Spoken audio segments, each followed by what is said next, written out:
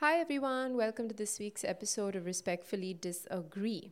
So, this is the last installment in our first theme, which is feminist blockbusters, where we're discussing films which became huge commercial hits and how they have impacted the discourse.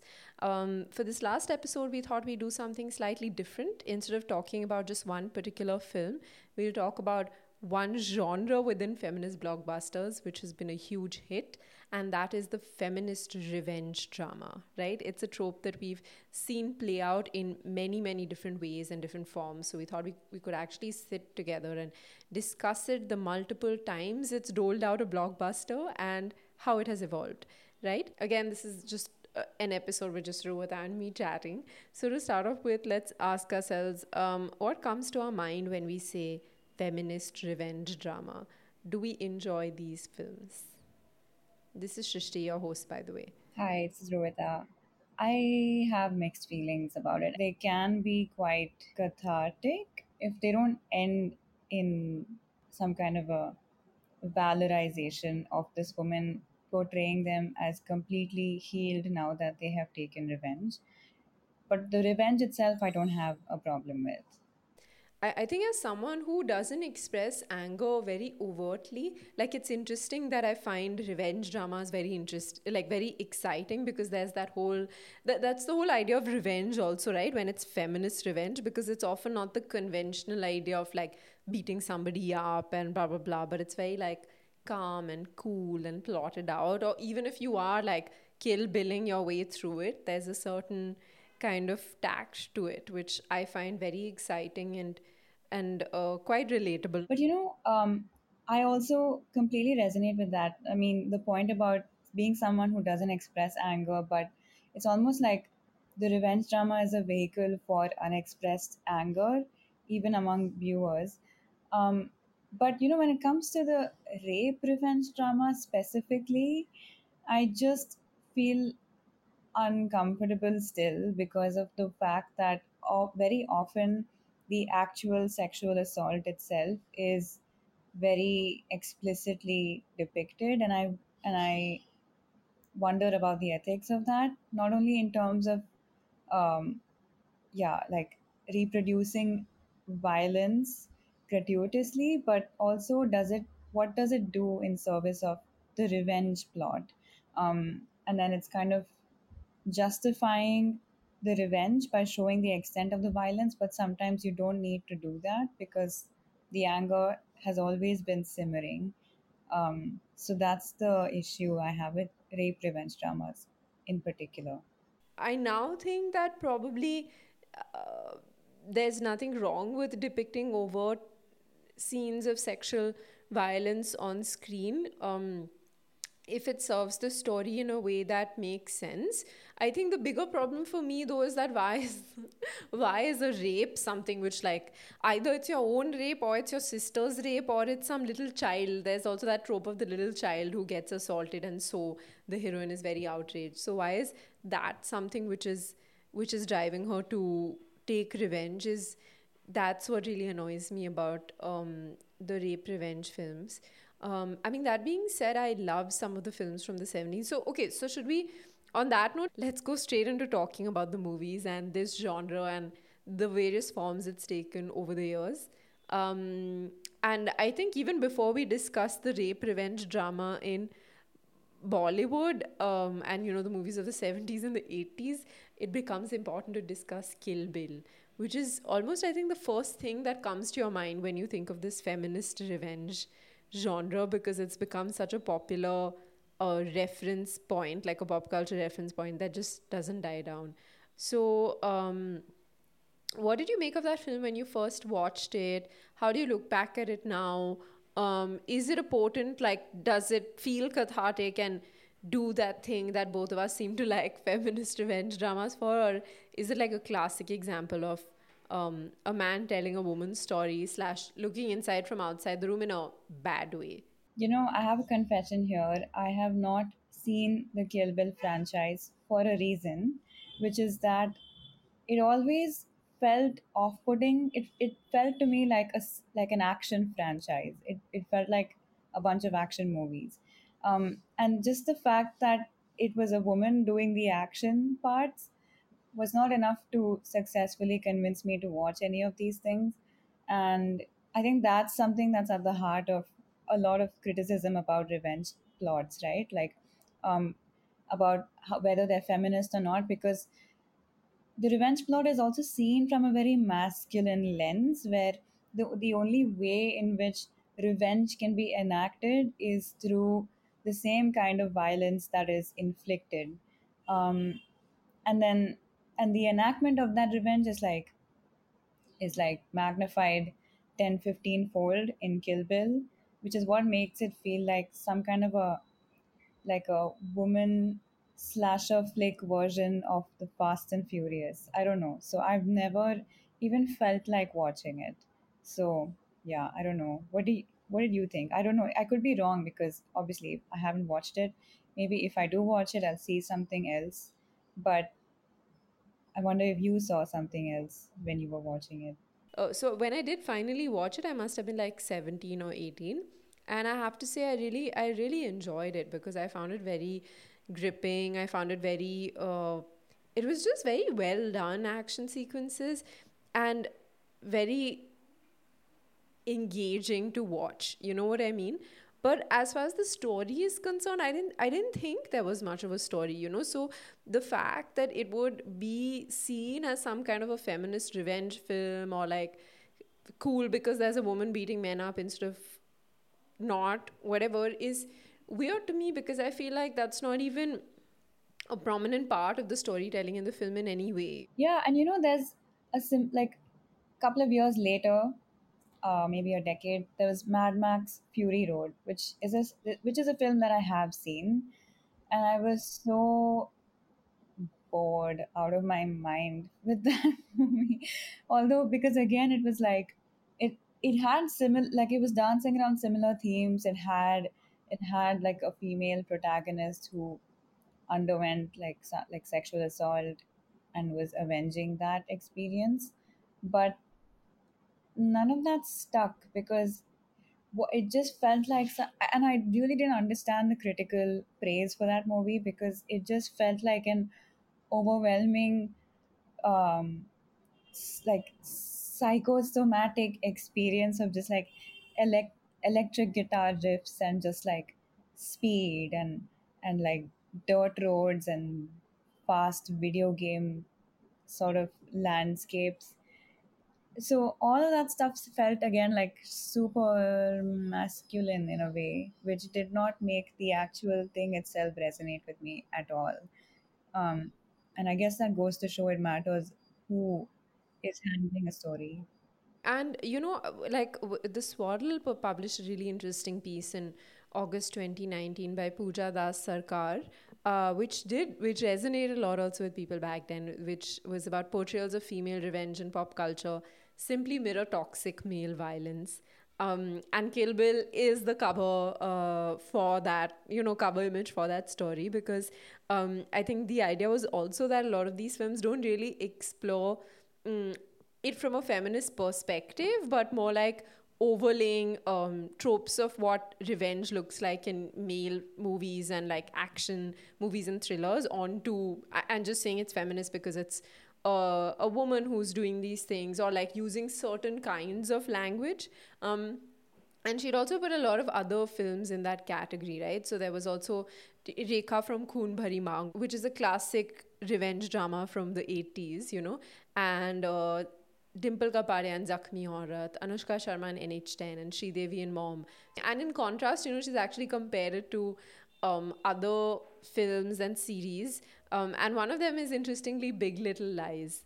And, talking about how some of like similar ideas are depicted in a very different way, like even the idea of how the women deal with violence in that series, and fact that Celeste and Jane are victims of assault by the same man in very different ways, how they deal with it, the psychological impact of it, how they deal with raising sons who are fathered by that man, I think that's what's interesting. So I feel like actually some of these films which are clubbed as feminist revenge films, I don't even look at it that way because they're not actually in terms of how they're explored, you know? Yeah, and I completely forgot about Big Little Lies, which is like so sad because I have to say when I watched that, the finale of the first season was actually like it made me tear up because of that scene where there's like recognition on both their faces when they realize at the same moment that this is the same man, and then they all push him off. Like that's like cathartic without being gratuitous, and it also shows like this really like powerful moment of solidarity between like among survivors, which I think is what really sets that apart from like the typical revenge drama, because it is a police procedural. We know that someone has been killed, and I'm not sure if I'm remembering this correctly, but that is interspersed across all the 10 episodes, but it's in the end when we know who actually did it. So in that sense it still is like interesting for the violence that has taken place in the end, but that's not what it's about, which is what really, yeah, I really like about that. Yeah, 100%. I mean, I think that is very interesting and that is what we turn to. And that brings us to another very iconic movie which the feminist revenge drama is associated with, and that is Gone Girl, which is the David Fincher directed film, which is based on the book by Gillian Flynn, and she's also written the screenplay. So, what did you think of that film, and how do you look back at it? In a previous episode of RD, where we spoke about Pick Me Girls, we did kind of go over part of the cool girl monologue and discuss a bit of that in detail. But yeah, just curious about how they look back at this one now. You know, I feel like that movie was way ahead of its time. It could have come out today and it would have been just as impactful and just as paradigm shifting as it was back then, because of how meta it was and how it represented this thing of deconstructing the cool girl, like we spoke about, and then also killing that like that archetype. It's showing this really morally questionable character, basically arguably a psychopath, without redeeming them. It's locating that anger in a very specific socio-cultural broader trope that we've all been trapped by, and it's also a revenge plot for the bad things that happened to this person. There's just so many layers to unpack over there that I feel like I don't think there can ever be a movie like this again, and there hasn't been. Yeah, it's so interesting, Rhoda, that I feel just the opposite way about this. Because when I recently revisited the film, I just felt like Rosamund Pike's character, like the lead character in the film, is shown to be psychopathic and like crazy and like, but if it's meant to be like a critique of heterosexuality and how the institution plays out, I feel like Ben Affleck's character is not similarly indicted at all. And it could come across like another reading of the film is that she's completely crazy, which she is. And he is like this guy who all of this is happening to, who's just like a regular asshole who doesn't like, he's just Ken and she's the psychotic Barbie. Like, other than the cool girl monologue taken out of context, I feel the rest of it doesn't match up to a very interesting critique of the institution of heterosexuality in a way that's even something like Scenes from a Marriage or Marriage Story. I'd say even those Noah Baumbach's Marriage Story, even those films stand. Yeah, but that's what I love about this, because she's insane and it doesn't take like a rape or a very horrible, like life altering crime to take place for her to snap and become crazy. But but it's actually the everyday small things that stack up on top of each other and until she snaps. And it's, I feel like that is more of an indictment of like heteropatriarchy and like the mundanity of marriage in general in a heterosexual setting, because of how boring it gets and how that boredom and frustration can be like such a violent storm within. But you're not allowed to like express anything about that, and just things about like neglect and desirability and all of these things um, are are facets of everyday sort of relationships. And like more often than not, a lot of heterosexual relationships have everything that these two had. But who even gets to protest in that insane way? And the way the indictment of heterosexuality for me was actually more potent, because in the end it's just saying that there's no making a heterosexual marriage equal. You can only get your man back by doing an insane stunt like this, and then you gain the upper hand. But somebody always will have the upper hand in a marriage like this, is what I found like hilarious and funny, and also deeply cynical in a way that I appreciated about about this. Yeah. That's really interesting. Yeah, I mean it's fun to look at the reading. Like I see where your reading comes from, and that also makes sense to me. Do you think that I mean, like we discussed how the 80s and the women's autonomous movement, as it was known, impacted Bollywood. Would you say there's been like a similar impact on the feminist revenge genre with Me Too? And the kind of stories that we've been seeing commissioned and greenlit and like put out post Me Too with the feminist revenge genre? Yeah, absolutely. And like the film that epitomizes that is Promising Young Woman. There have been like reams and reams of pages dedicated to analyzing this film as a post Me Too movie, as a revenge plot, as a subversion of the revenge plot, as a continuation of the revenge plot. No one can make up their mind about what this movie is. And the fact that it came out post Me Too is what, like, the background context is what is important in the reading of this film, unlike with stuff that came before Me Too, where it was like, rape is something that has always happened and revenge is something that we've always felt like doing. But then, what is this particular film saying about sexual violence and the power dynamic, and also the question of justice, which I found really interesting, because no other film before this has tackled the question of what is actually a just ending to this story. And this one has a very cynical take on that again, which, as a perpetually cynical person, I appreciate it again. But I don't know. I'm curious to know what you think about that movie. Unfortunately, I haven't seen this particular film, but heard a lot about it, been meaning to get to it. And I do think that you see this kind of change in storytelling for sure. Like, I mean, we all know there's been an impact of Me Too in terms of the kind of stories that are now being told. I also think that the idea of revenge has become a little more complicated. So, like, you point out how this film questions what does justice even mean.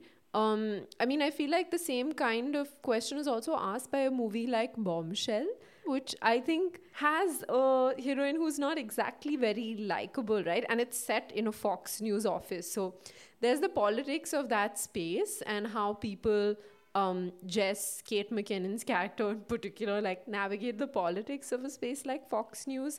Then what does being harassed and marginalized there mean? Then like the patterns that get drawn out, and the fact that the person who this was based on, like Megan Kelly herself, was unhappy with how a lot of the film was portrayed, and they did a whole roundtable on that. So I mean, I do feel like it's an interesting question of what does justice even look like, and it complicates the idea of how sexual harassment actually plays into our ideas of power, victimization, and what we want out of justice, right? In terms of are we looking for individual redressal? Are we looking for collective change? What does that individual redressal look like? Does it actually tie in with collective progressive politics or not?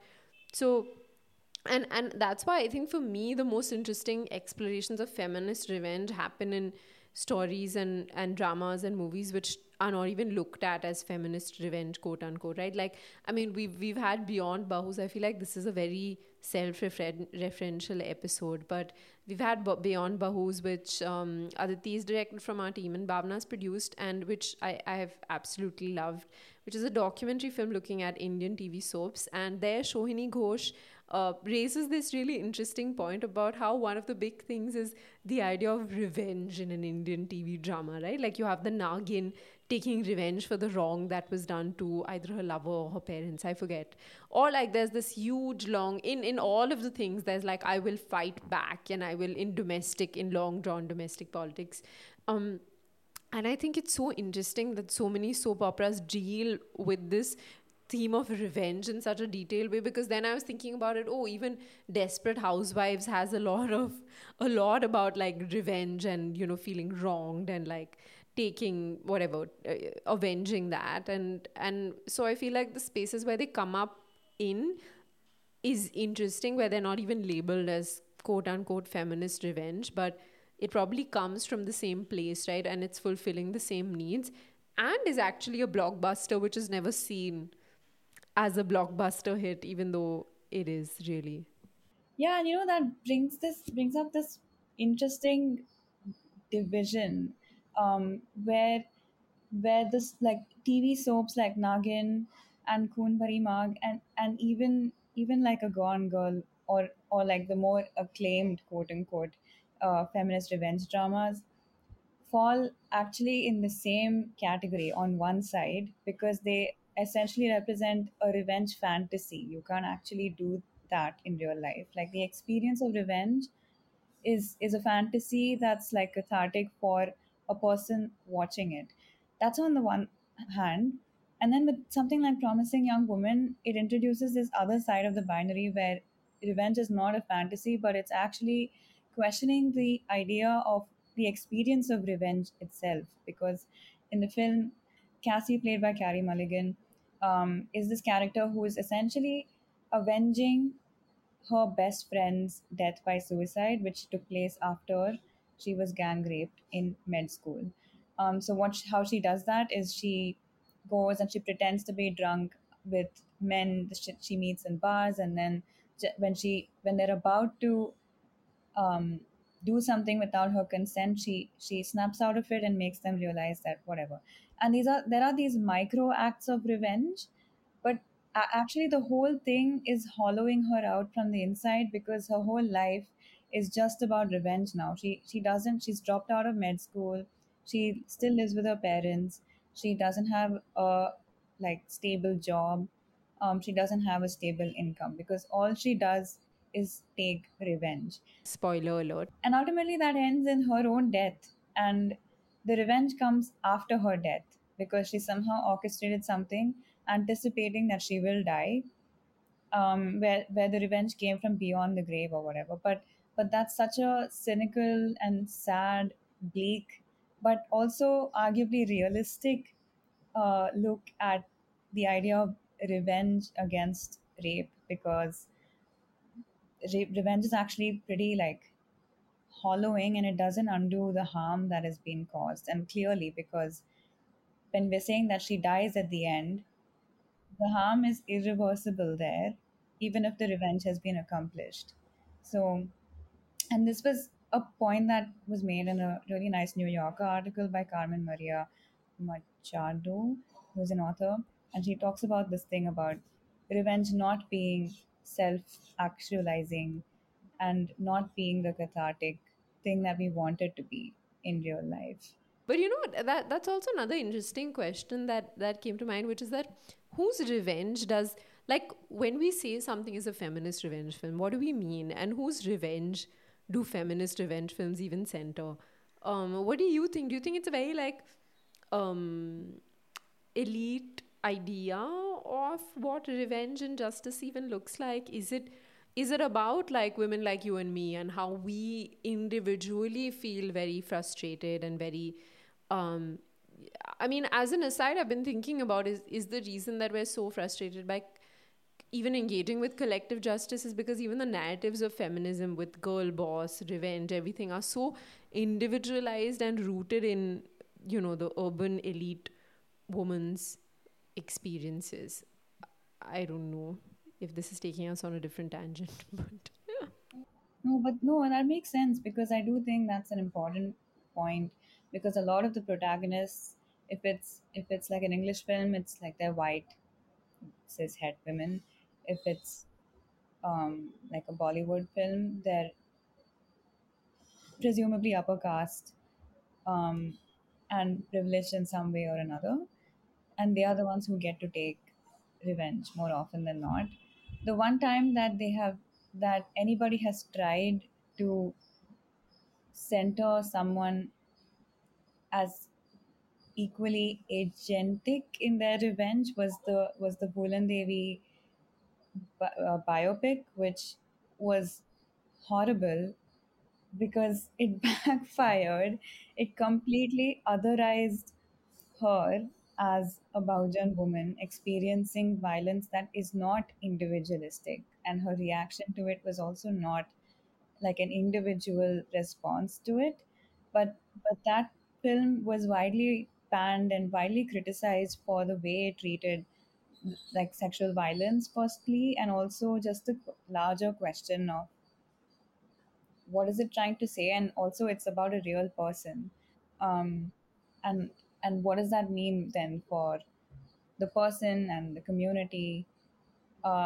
So I guess that contrast does also bring this out starkly, the fact that a lot of rape revenge dramas are individualistic because they can afford to be, because the protagonists are privileged in that sense. yeah, it's so interesting that you say that, right, Rhoda? Because I feel somewhere our current films have also not evolved, right, from those ideas of revenge. And because if you're looking at the current landscape of Indian OTTs and mainstream film industry, you will have films like Darlings, right, like with Alia Bhatt in the lead and directed by Jasmeet Karin, which is a very out and out feminist revenge film, right, like which is looking at domestic violence, a very elongated revenge against that. But I think, again, at least I felt it plays on similar tropes of, like, of course, spoiler alert, what pushes you over the edge is when you lose, when this man makes you lose a child. Even then, at the end, you wouldn't want him to die, but he dies accidentally because you have to be likable enough for that to happen. Yeah, and also like what they're taking revenge against, because again, a lot of these have in common is treating gender-based violence as emanating from a few bad apples, and not looking at it as a systemic culture of violence. And it's interesting because in all the way back in 2006, the film Provoked, starring Aishwarya Rai, was a film which kind of had a little more nuance about this, because it explored, it was based on, loosely based on a true story of a woman who accidentally killed her abusive husband. And the film was also like, it also touched upon the legal difficulties afterwards, like how culpable is this person for her husband's death, and all of the legal bureaucratic machinery that comes into play once revenge, quote unquote, actually happens, or something even looking like revenge happens in real life.